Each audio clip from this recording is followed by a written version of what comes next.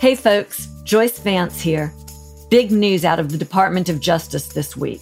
DOJ prosecutors investigating leaks during the Trump administration subpoenaed Apple for data from at least 2 Democratic representatives on the House Intelligence Committee. Meanwhile, former White House counsel Don McGahn testified before the House Judiciary Committee and had some notable things to say about the pressure Trump put on him during the Russia probe. In other news, Attorney General Merrick Garland outlined DOJ's plans to protect the right to vote, which includes expanding the department's Civil Rights Division. Preet Bharara and I discuss all this and more on the Cafe Insider podcast. Today, we're sharing a clip from the episode with listeners of Stay Tuned. To hear our full conversation and access all other Cafe Insider content, try the membership free for 2 weeks. You can do that at cafe.com/insider. That's cafe.com/insider. And for a limited time, use the code JOYCE for 50% off the annual membership price. We look forward to having you as part of the Insider community. We're looking at a situation where we know Apple turned over information on Congress people and their families and their staff. And my question is this: was it a direct subpoena that targeted them directly, or was this incidental collection? Were there other subpoenas where DOJ was looking at folks that they had identified as potential leakers, and in looking at their communications, the names of Congress people suddenly popped up? I think that there are still issues either way. And I'll just say that had I had a situation like that where I saw a congressperson's name popping up, I would have given the Attorney General of the United States a phone call and said, hey, not for nothing, but we have incidentally collected some information on Adam Schiff in the course of an otherwise legitimate information. Because ultimately, that sort of collection is disclosed, right? DOJ, and you know it is. That's how we're finding out about it now. Right? But yeah. DOJ delays it here. But even at the time that those names first popped up, prosecutors knew that this day would come. And the first phone call that I would have made would have been to the Attorney General, because as a prosecutor, I don't want to be holding the bag for that when it comes out. I want to make sure everybody in my chain of command understands what's happening. I think it's really strange that this didn't happen here. So it depends on what you believe. If you take the position that Rosenstein and Sessions and Barr are telling the truth, and they didn't know about the involvement of Swalwell and Schiff records, then I think it's the second of the two possibilities that you mentioned, that it wasn't direct collection from Swalwell and Schiff and others, but it was incidental, meaning hypothetically, let's say there was a person under suspicion who's a mid-level staffer on the Intelligence Committee, and other people have mentioned this hypothetical. And so you request information relating to that staffer, and you find out what communications that staffer had with other people, and then you get, 100 phone numbers or 200 phone numbers or 200 iMessage accounts, whatever the case may be. And among those are communications with, Schiff and Swalwell and perhaps even other members of the committee. But at the time, you get the listing of those contacts. Maybe you don't know, depending on how you've sought the information, you don't know who that contact information belongs to. And then you seek information about that contact, and then you find out it's Eric Swalwell or Adam Schiff or whoever, at which point it doesn't look like it went any further. And at which point, as you say, regardless of where you're going from there, you would probably let the Attorney General know.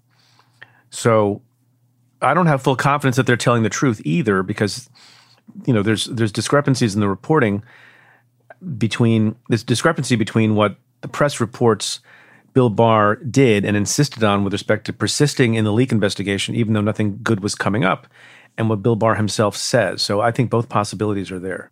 Exactly. And that's what I find to be difficult to reconcile here. This investigation starts in 2017 under Jeff Sessions. Look, I'm just going to say I don't have any difficulty believing that Sessions could have been briefed on this and not fully understood the implications of it. Right. Did I really just say that? Okay. Well, I did. You did. You can. You're from Alabama. Here's the problem. It lingers for 3 years. It doesn't look like it's a productive investigation. Nobody gets indicted. And they're still, imposing what the press has called a gag order. I'd call it a non-disclosure order. And then Bill Barr brings in a prosecutor from New Jersey who has no experience doing leak investigations, brings him down to Washington and lets him take another look at this, as though he doesn't have any bigger fish to fry in the Justice Department than a 3-year-old leak investigation that's been unproductive, but that seems to be something that would tickle the president to learn that it's being continued. Yeah, but the weird thing is, if you believe Barr and others that they didn't know about this information being sought, what kind of briefing, if any, were they giving the president on this? Other than to say, we're continuing with the leak investigation, Mr. President, don't worry about it. I mean, they seem to be disclaiming a lot of things here.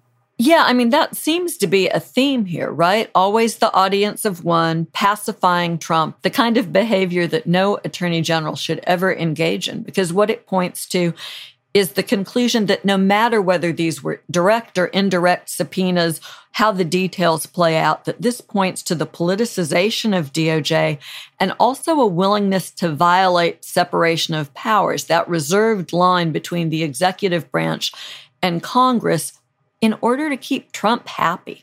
Yeah, it's hard. This is one of those situations where lots of people are asking questions. You and I go on television to answer some of these questions. We do this podcast. There's just a lot we don't know. And, we speculate about it, and maybe there's something that we're missing here.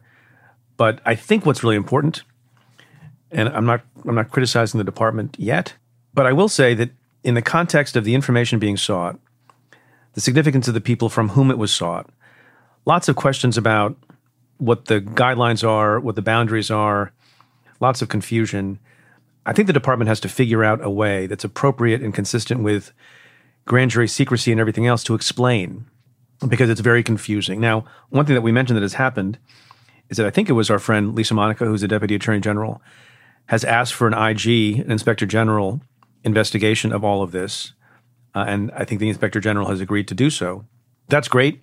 We talked about IG reports here on the show all the time over the years, but that takes a long time. It's a very laborious process.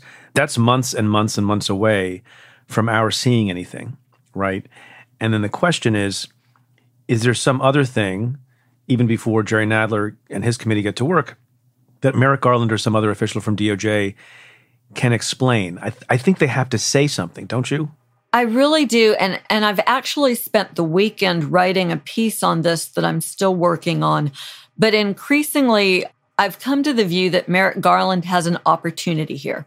He has got to make a lot of difficult decisions while he's Attorney General, more so, I think, than the usual Attorney General because of the situations that he has inherited.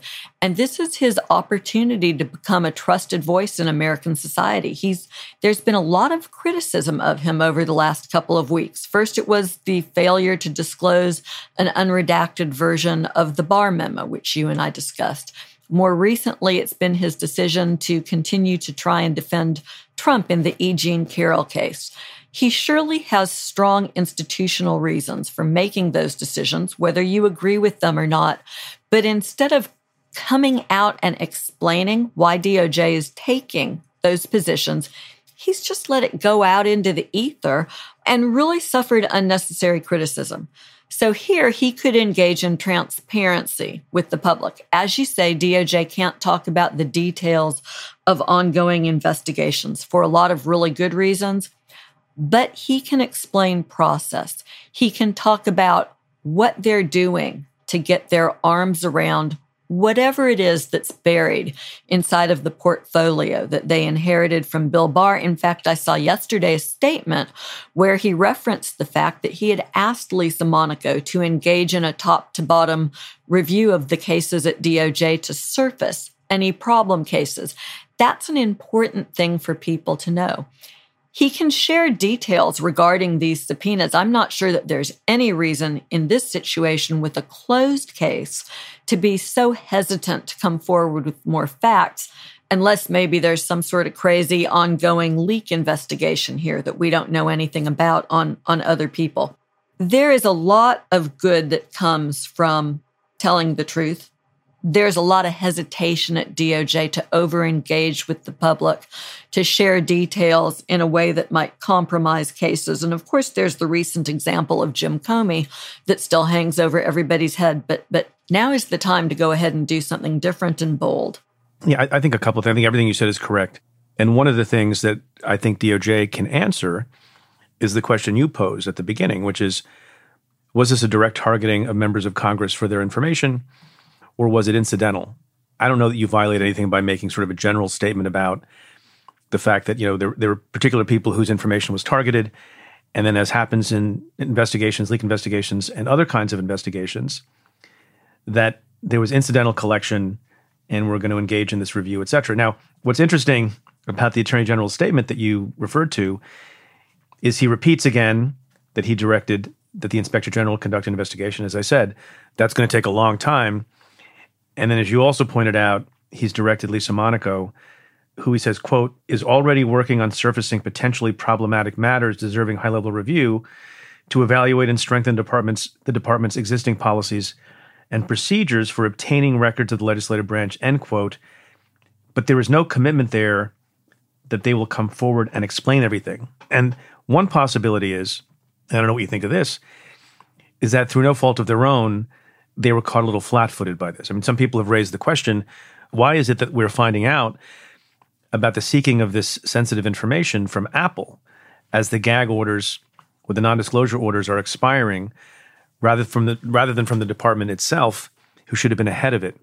And it's not clear to me, how much information, since they've been there a short while, they have in their possession. Are they getting ahead of the fact that, we might be finding out in the coming weeks, and some of these officials have been saying this on social media, that many other people probably had their information sought, and that there are non-disclosure orders with respect to that information as well.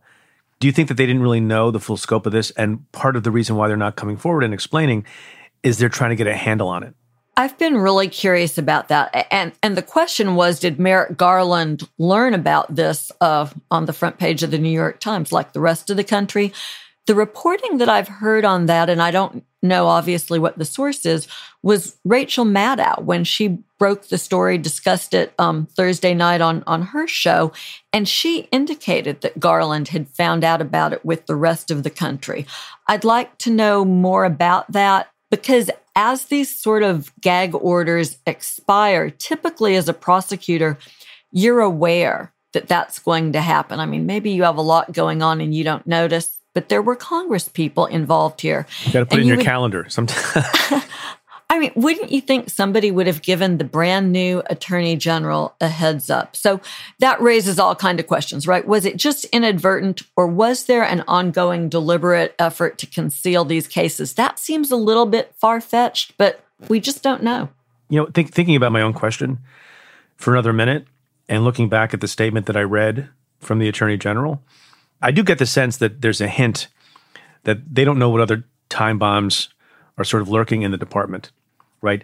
Because he doesn't just say that the Deputy Attorney General, Lisa Monaco, is conducting a review of this issue relating to the obtaining of information from members of Congress, but I'll say it again.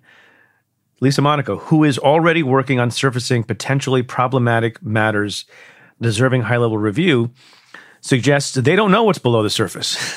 And they don't know what other kinds of things were put in place or that were operational before they took over. And, as we do know that the transition process was not wonderful and smooth, and there was a fight about the election up until the last day. And so the kind of briefing about sensitive matters and ongoing matters that normally takes place maybe didn't. Now, the counter to that, and I'm curious what you think about this, the reporting is that there are multiple officials, including the former and outgoing chief of the National Security Division, John Demers, had information about this, knew about the leak investigation, and should have and would have been in a position to brief the new leadership. And people are asking the question, should they be removed from office?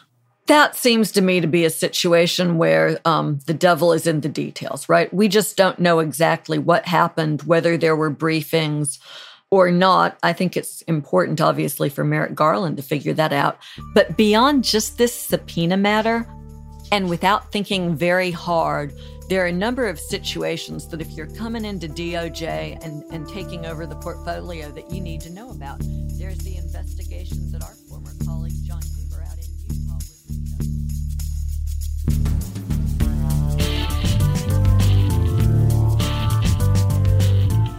Thanks for listening. To hear the full episode, head to cafe.com/insider and try out the membership free for 2 weeks. And for a limited time, use the code JOYCE for 50% off the annual membership price. That's cafe.com/insider. To the many of you who have chosen to join the Insider community, thank you for supporting our work.